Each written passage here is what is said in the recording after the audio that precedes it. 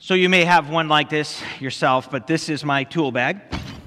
It's not all my tools. I keep the bulk of the tools in a workbench out in the garage, like probably many people do.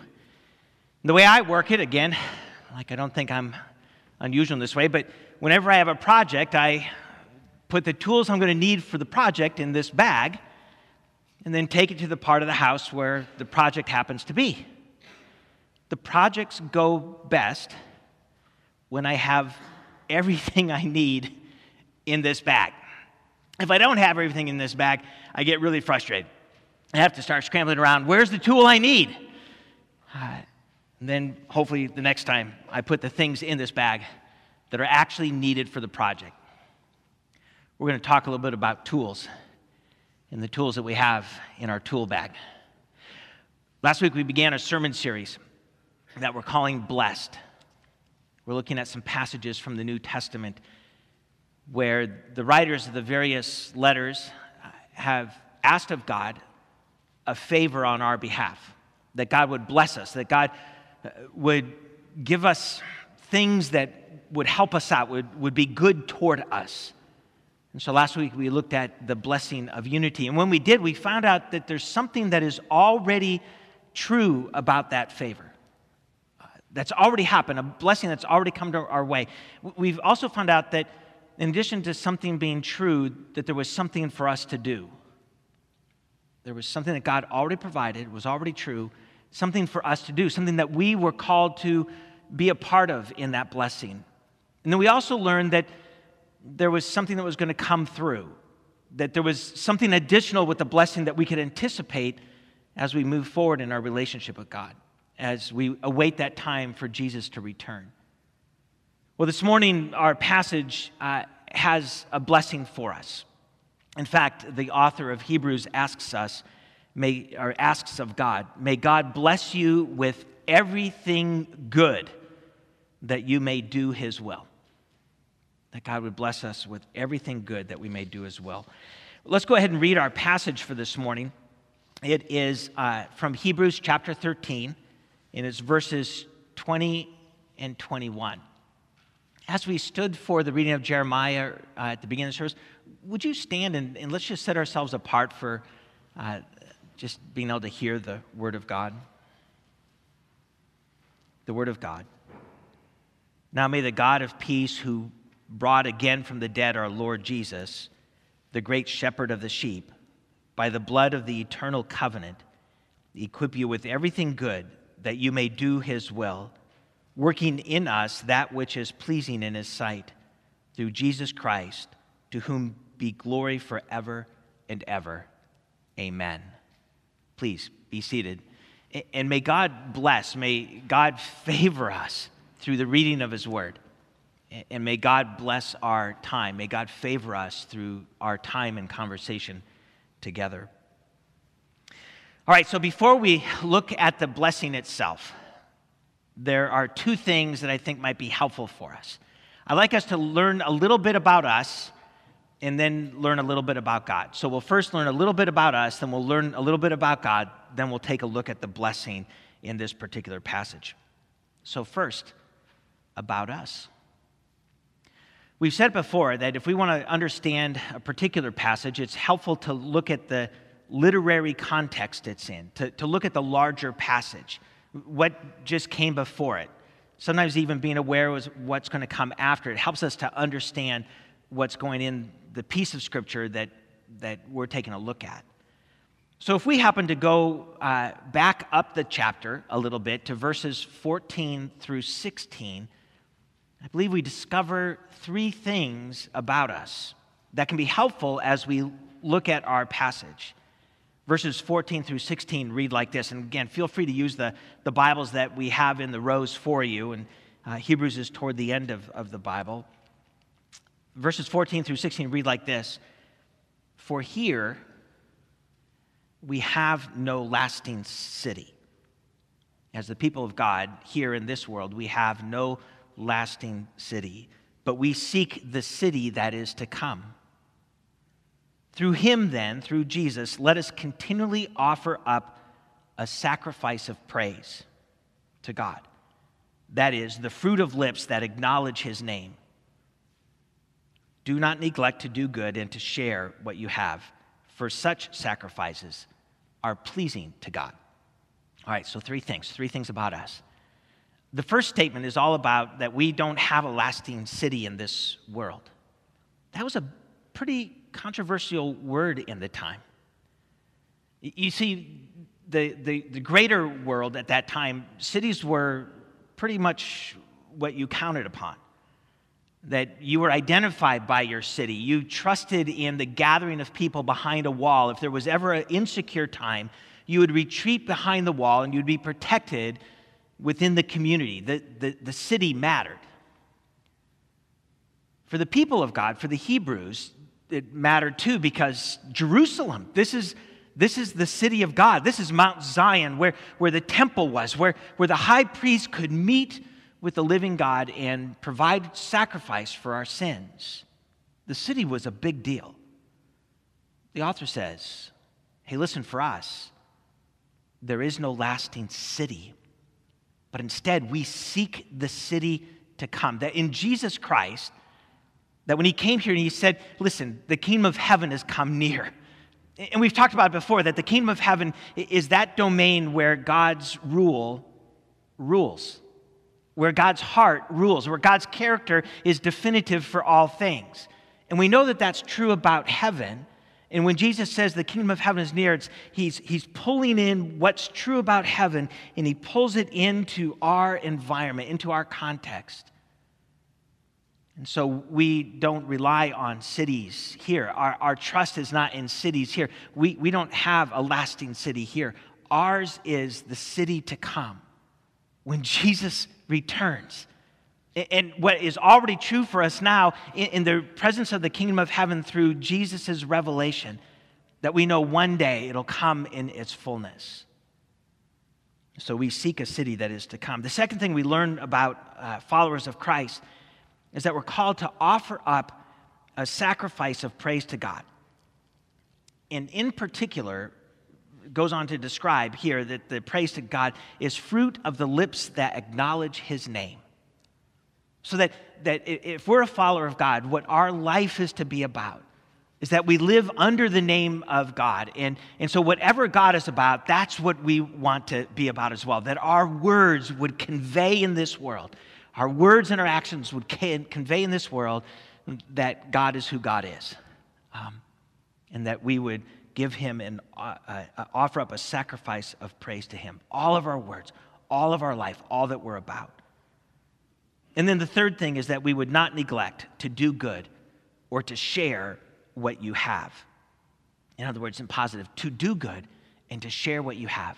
These three things, that we seek the city to come, that our whole life it becomes this offering of praise to God, that the fruit of our lips are living under his name, and that we do good and share what we have. So this is the story that God writes for your life. This is the story that God writes for my life. When God writes the story, then we're called to live that story. What's the story of your life? Well, the story God has for you is to seek the city to come, to live a life in which you're offering praise to God, the fruit of your lips, living under his name, that you would do good and share what you have. All right, so if that's a little bit about us, let's learn a little bit about God. In this, we can turn to the first verse in our little passage, verse 20. The first thing we discover is made the God of peace. We've talked about this before, that God is a God who supplies peace. The Hebrew understanding, peace is all about security and wholeness, comfort, well-being. In the Greek understanding, it's the absence of conflict. And given the situation of the audience of the letter to the Hebrews, that probably both meanings are coming into play. Wholeness, security, absence of conflict. God is the God who supplies peace. The second thing we learn about God, it goes on to say, who brought again from the dead our Lord Jesus, the great shepherd of the sheep. Now, I I didn't recognize it at first, but I'm sure every single one of you did. There's this reference to Isaiah chapter 63, verse 11. Did you pick up on that? Actually, when we go back to that text in Isaiah, we find these words. We find the words, "Where is he who brought them up out of the sea with the shepherds of his flock?" So Isaiah's providing this message to the people of God in the time. And he's making a reference to God and what God did during the time of Moses. That God brought his people up out of the sea, the Red Sea, that they were facing death before Pharaoh. And what God did is he provided a way through, and so he brought his people up with their shepherds. In the whole sense of into the new promised land. God's the one who wrote that story. And so when the author makes a reference to that, he's making a comparison as well. This time, instead of bringing up from the sea, he says that this is the one, that God is the one who brought from the dead Jesus Christ. That in bringing Jesus Christ from the dead, what he did is that he brought forward the great shepherd of the sheep. Not just shepherds, but the great shepherd of the sheep. This is God writing his story. God wrote the story of the Old Testament. God was working in the midst of the people in the Old Testament. God is working in the midst of the people through Jesus Christ. This is God's story. He's a God of peace. And then he adds the line, the author adds a line, by the blood of the eternal covenant. There's a place in Jeremiah where Jeremiah brings forward the word of God, that God is establishing a new covenant, a new relationship, a new connection.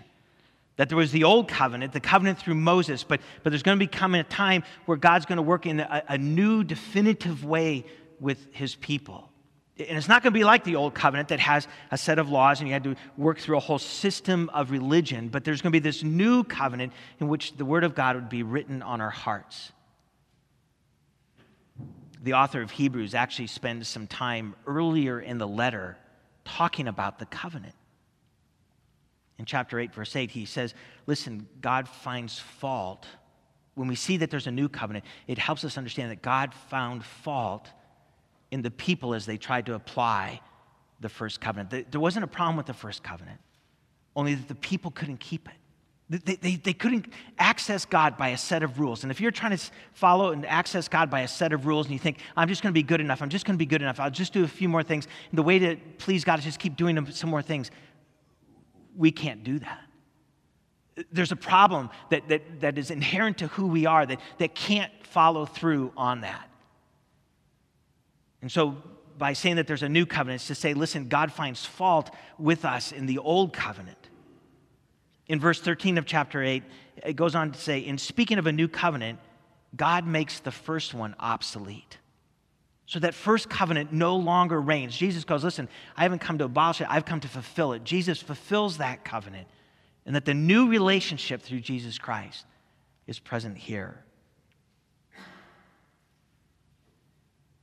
And then we find in chapter 9, verse 15, the author goes and explains that Jesus' death is the sacrifice that redeems. Those people who had transgressed under the first covenant, it's Jesus' sacrifice. That's what redeems, so we can live in eternal inheritance. Do you see the progression there? God writing the story for salvation, the macro story, the macro narrative that is definitive for all the universe. This is the story God has been and is and will continue to write. So what do we make of this? Well, that there's one story. That there's one story in this world. That this one story, God is the main character. That God is the main character in this story. He's always playing out his story in this world. And if we want the best life ever, we live what God writes. We live the story God writes for us. So what does this look like? Well, let's say you're in a position, you're thinking about which college to attend. let's say that's the thing before. It could be retirement. Like, where do you want to live your retirement? Or what do you want to do with your retirement? Or it could be an office meeting, or it could be which sport you want to go. It could be it could be how do you want to live in your marriage? Whatever your situation, let's say you're asking that question. What would that look? Well, if I'm writing my story, then I'm looking for a marriage that satisfies me. If I'm writing my story, I'm looking for a college that fulfills whatever story I'm writing. If I'm writing my story, I'm looking for a retirement that makes me happy. But if I'm looking for a college or a marriage or a retirement or a next career or a project or whatever it might be, and if I'm living God's story, then I approach it differently. By the way, it may be the same college. It'll be the same marriage. It's the same context, but it makes all the difference in the world. If I'm going to live my story, then I'm going to live according to how I want it to play out. If I'm going to live God's story, here's what I do. I seek the city that's to come. I live offerings of praise, sacrifices of praise. And I do good and I share what I have. It changes everything, even if it's at the same school, even if it's the same place of retirement, even if it's the same situation of marriage. If I enter according to the story God is writing, it changes everything. I approach it differently. I have a different agenda that I will live according to. That's a little bit about us. It's a little bit about God, which helps us then to understand the blessing that we're given in the midst of that context. So let's go to the blessing itself. The blessing intended for those who are living the story God writes. And here, let's take a look at verse 21. And here's the blessing. May God equip you with everything good that you may do his will, that you can live his story wherever you happen to be. May God equip you with everything good. In other words, and I know it's kind of a crass way of talking about it because we're not just projects, and the things he gives us aren't just tools, but we're going to use that analogy for this morning. May God give you all the tools that are necessary for you to be able to live his will in the context in which you find yourself. May God give you those tools that are needed, everything good that you need in order to live his will out in this world. So let's look at the tools that we're given. They're pretty easy to find in the Bible. We're just going to run through a few of them, a bunch of them. You never know what word to use because you don't want to, like, people going, how many is he going to go through? How long do we have to sit here? We'll sit here just enough, okay? So here's the first one. The first tool, this wonderful everything good that we're given in order to live his story in our life, is the gift of salvation. We've referenced the passage before, Ephesians 2, 8 through 10. For it is by grace you have been saved, through faith, not by works. It is the gift of God, so that nobody can boast. God gives you the gift of salvation, that you might be able to do as well. In fact, verse 10, for we are God's workmanship, created in Christ Jesus, that we might do good works, which he's prepared for us before, that we might live his will out.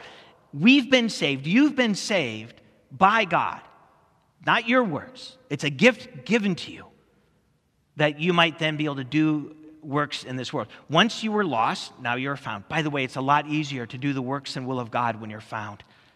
Once you were blind, but now you see, it's a lot easier to do the works of God when you can see. Once you were dead, spiritually dead, but simply by saying yes to Jesus Christ, you become spiritually alive, created in Christ Jesus to do good works, that we might do the will of God in this world. The gift of salvation. We're also given the gift of the knowledge of God. The gift of the knowledge of God. I love this, how Jesus puts this. So this is in John chapter 14, verses 6 and 7. Jesus was with his disciples, and he's giving them encouragement. He knows that his death is coming soon, and he knows the resurrection too, but he knows the death is coming soon, so he's giving them encouragement. And he says to them, I am the way and the truth and the life, and no one comes to the Father except through me. Here it is. If you had known me, you would have known my Father also. From now on, you do know him and have seen him. Knowledge of the Father. What a gift to receive. Okay, so there's this movie that Vicki and I watch every year. It's one of Vicki's favorites, so we just put it on our thing. It's usually around Christmas time while you were sleeping. There's this character in the film, this guy named Joe Jr. And at one point in the film, he turns to Sandra Bullock's character and says, listen, I've got 2 tickets to the Ice Capades. I know a guy. The power of knowing a guy. Where does somebody get 2 tickets to the Ice Capades? It's amazing. But it's the power of knowing a guy. Maybe you have people you know. I know somebody. I know somebody who can help you. The fact that we can know the Father. We can know the Father through Jesus Christ. A tool in our tool bag. We know it's more than that. It's a relationship and it's salvation itself, but we know the Father. That no matter where we are, we can say, I know a guy. I know the Father. I've seen the Father in and through Jesus Christ. We're also given the gift of the Holy Spirit. John 14, verse 26, but the Helper, the Holy Spirit, whom the Father will send in my name, he will teach you all things and bring to your remembrance all that I have said to you. Chapter 16, verse 13, when the Spirit of truth comes, he will guide you into all truth, for he will not speak on his own authority, but whatever he hears, he will speak, and he will declare to you the things that are to come. The Holy Spirit of God, the third person of the Trinity, poured out into you because you have a relationship with Jesus Christ. This gift given. Jesus even said in Acts chapter 1, verse 8, all power, you will receive power when the Holy Spirit comes upon you, empowered for this world. In addition to salvation, the knowledge of God, the gift of the Holy Spirit, we're given God's Word. We're given Scripture, the Bible. 2 Timothy 3, 16 through 17. All Scripture is God-breathed and profitable for teaching, for reproof, for correction, and for training in righteousness, that the person of God may be complete, equipped for every good work, equipped to do the will of God in this world. Salvation, knowledge of God, the Holy Spirit, God's Word. And then the next one we find is spiritual gifts in the body of Christ. If you want to look it up, you can look up 1 Corinthians chapter 12, Ephesians chapter 4. You, through Jesus Christ, God said, this is my child, and I'm going to give you a spiritual gift. Leadership or administration, encouragement. There's a long list, and the list in the Scripture is not even a complete list, but God says, you are integral to the church, to the body of Christ. And you have a role to play, every single one, that God pours out His grace upon each one of us, giving us gifts to be able to use in the body of Christ, as part of the body of Christ in this world. You've been given a specific tool in the body of Christ around you. Once we were not a people, now we are a people. We are the royal priesthood of God. In addition to spiritual gifts, we've been given a clear purpose. Matthew chapter 5, that you are the salt of the world. You are the light of the world. Don't hide the light. Let it shine. Matthew 28, 18 through 20. Listen, all authority in heaven and earth has been given to me, Jesus says. Now go and make disciples of all people. Baptize them in the name of the Father, the Son, and the Holy Spirit. And teach them to obey everything I've commanded. And I'll be with you to the very end of the age. We've got a clear purpose in this world. That passage, Acts 1:8. And you'll receive power when the Holy Spirit comes on you, and you will be my witnesses. The clear tool is to have a clear purpose that we're about. And finally, that we would have a glorious future. The tool of knowing how it all works out, knowing where we're going, knowing what God is bringing about. In the book of Revelation, there's going to be this time when Jesus comes back and all things will be made new. In the world to come, in the kingdom to come, that there will be no more tears, no more pain, no more suffering. And that God Himself will be our light. And Jesus says, I will be coming back. I'll be coming back soon. When we began our time this morning, I'd mentioned that when we talked last week, we said, listen, when these blessings come to us, there's something that's already true about them, that God has already given us. That there's something that we're called to do, something already true, something we're called to do, and then something that we know one day will come through. Already true, called to do, that one day something's going to come through and make it even more complete.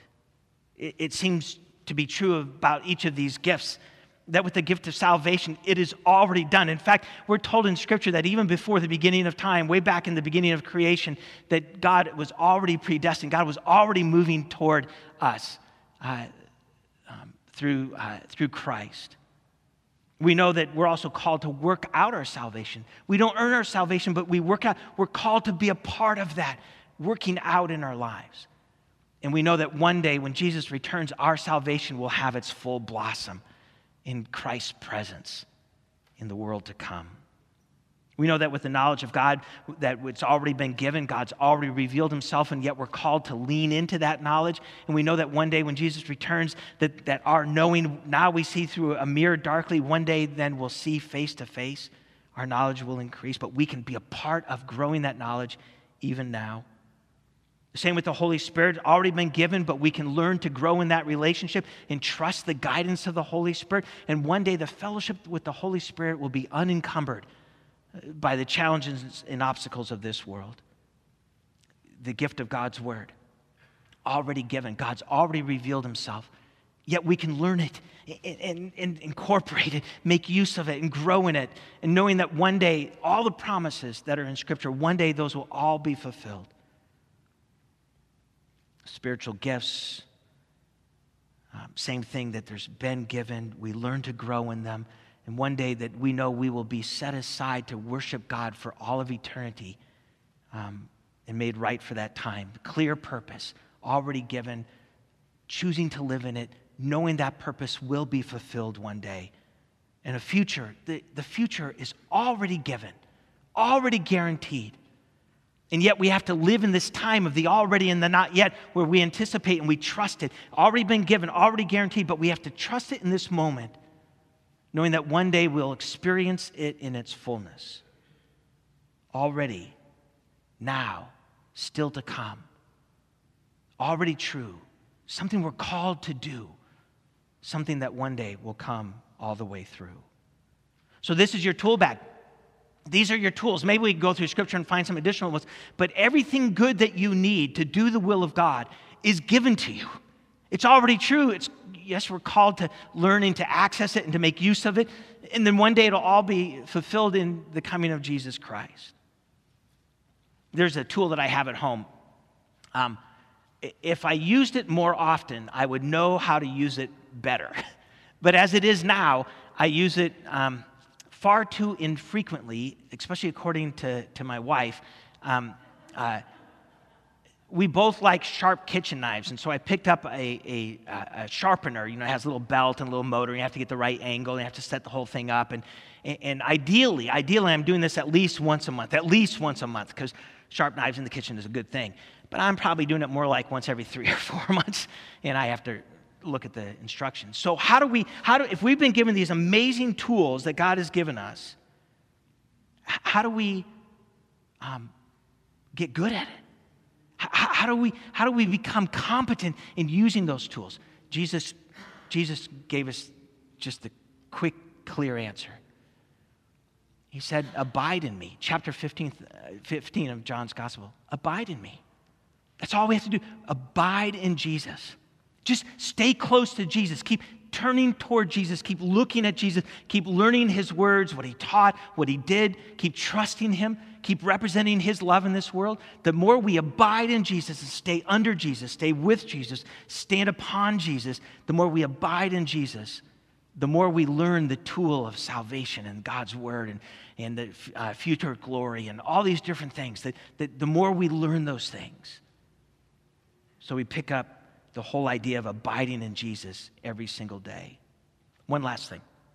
It goes back to our text. The author adds this line, God working in us that which is pleasing in his sight. It's all God's story. It's all about God's story. God's the main character. So that even the gift of everything good, that we might do the will of God, it's God working his story in our lives, working in us that which is pleasing in his sight. So let's take up our tools. Let's take up our blessings. Let's take up everything good that God has given us. And let's choose to seek the city to come. And let's choose to live as these living sacrifices of praise to God. And let's choose, as we live out the story that God writes, to do good and to share what we have. Let's pray together. Father, you are the giver of amazing gifts. And even more, you are the one who writes the most amazing story ever. You know our tendency to want to be our own authors, to write out our own way. God, the next time we find ourselves in a heated discussion and we have that choice to go your way or our way, would you remind us of the story you're writing, of the tools you've given us, that we might live your story in that moment? God, the next time we have a decision that we're just making a choice between two alternatives, may we always choose your story, whichever alternative we happen to step into. May we always choose your story. And we thank you for the gifts, the good thing, everything good that you've given us, that indeed we might live your will in this world. We pray this in Christ's name. Amen.